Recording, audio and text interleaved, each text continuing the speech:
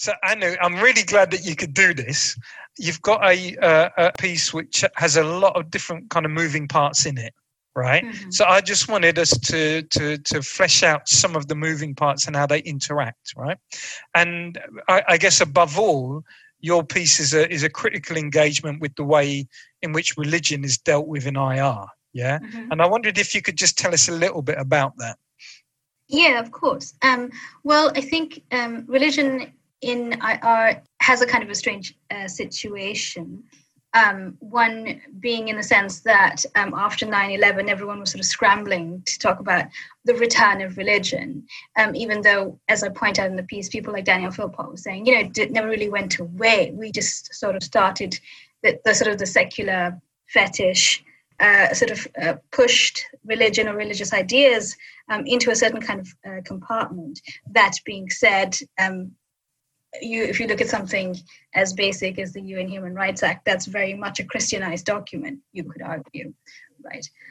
So what this piece tries to do really is to talk about religion, religious voices in the international. One, to flesh out and away from just Abrahamic voices, but also to talk about the anti-imperial, the anti-colonial stresses that we can see in religious voices, particularly those from the global south or the third world. And one of the reasons that I've been thinking about it is particularly because I've been spending a lot of time with the work of third world theologians, particularly EATWOT, or the Ecumenical Association of Third World Theologians. They themselves would very straightforwardly say that one of their guiding impulses was Bandung, the Bandung Conference. So M. Joseph, who wrote one of the books about the early years of EATWOT, talks about the fact that third world theologians and third world thinkers who think through religious lenses, especially in the 60s and the 70s, were affected by the revolutionary consciousness of Bandung. It was a profound influence on theological thinking.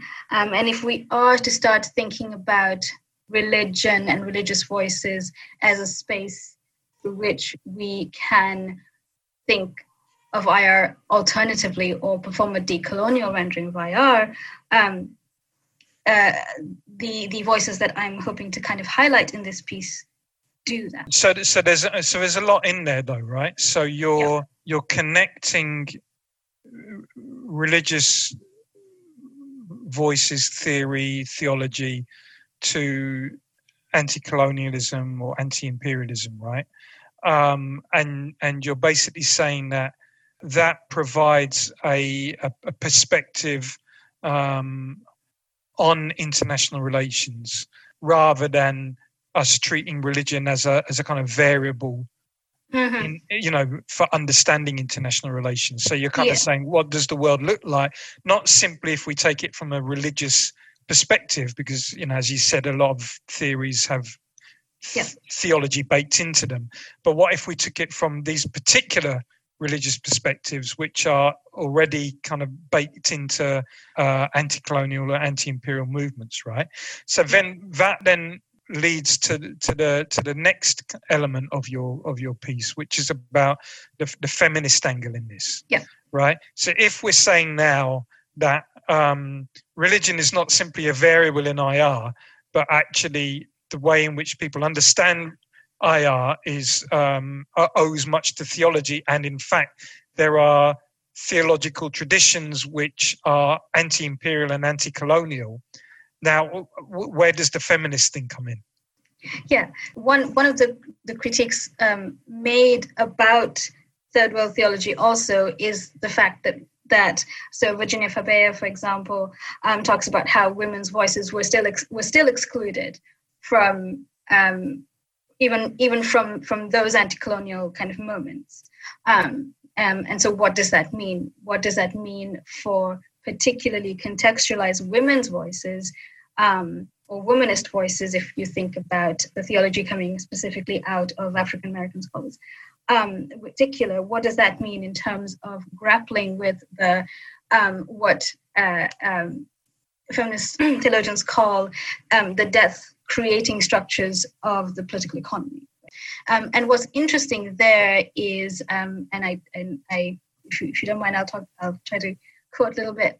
One of the texts I pull from, it's this idea that the perspective in which women's hermeneutics is carried on, it's not only about what is good and universal in the struggle for democracy, it's also about challenging the feudal and sexist distortions in the interpretations of larger text. It's about, and this is sort of my favorite quote from the article by Han Kyung, it's about centering the personal stories of agony and joy and struggle and liberation. And I think that's really very much what the feminist religious thought I'm trying to highlight does that.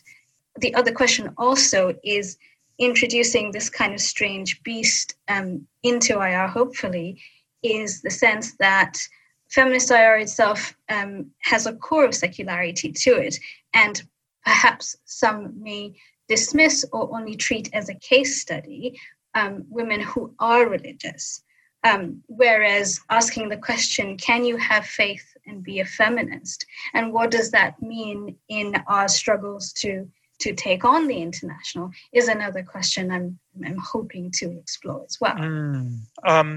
Do you think that the feminist voices that you're bringing in, or the womanist voices that you're bringing in, do you think they challenge feminist IR, or do you think they are complementary? I think in many ways they are complementary, but they're also challenging certain kinds of assumptions.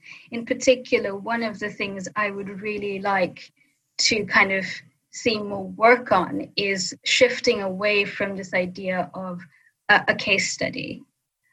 So much of the work, if I'm kind of looking through to doing a literature review at the very basics of it, when I look for the work on women who are religious within the field of IR, I end up in international development where we're talking about a particular space, or you're looking at peace research and then feminist religious praxis in peace research. So there is this constant kind of compartmentalization without, I think, taking seriously women's religious thought as political thought itself. The Therigatha is a collection of songs or poems. It's the writings of the first Buddhist women. So Gatha is the word for song, Theri is the feminine of the Thero, the monk. A text like the Therigatha, which I'm really trying to kind of make, in the end, my doctoral piece, is a brilliant text in many ways. It's a feminist political text of women breaking free and writing about the different ways in which they become free and articulating liberation not just as one moment, but a series of moments, a series of struggles. And then you think about, how do we understand liberation or emancipation through this? Because it's on the one level, there's liberation understood through the prism of that society, through the language, through different languages, as well as my favorite quote from the Therigatha is the nun Anupama, actually, who talks about having to, the freedom of cutting off her hair, the freedom of taking off her jewelry, the freedom of leaving her husband, but then asking, am I so free of myself? So there are these other layers as well. So what happens when we bring those into understanding how we talk about liberation in the international in itself? So that's kind of another thing, I think, in a way that we could maybe not challenge, but continue to expand feminist IR. Right, great. No, it's really important. And so how do you see your work going now? What kind of direction do you think it's going now? Where am I going with it? Well, I'd like to continue and complete the work on the Therigatha, exploring it as a text of feminist thought, in particular looking at what I call the emotional liberation of the Therigatha. There's so many different ways in which emotion is key to freedom and struggle. So that's one thing that I'm hoping to complete, hopefully before the very strange year ends. And the other thing really is moving more into a kind of decolonial theology.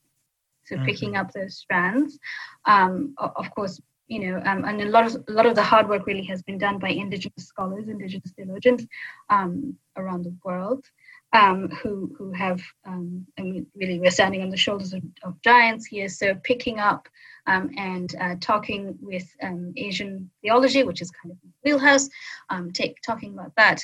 But because I do have an IR background, trying to bring the conversations in IR on decolonization together with the conversations on decolonial theology. So that's kind of another thing that I'm focusing on in my own tiny little way.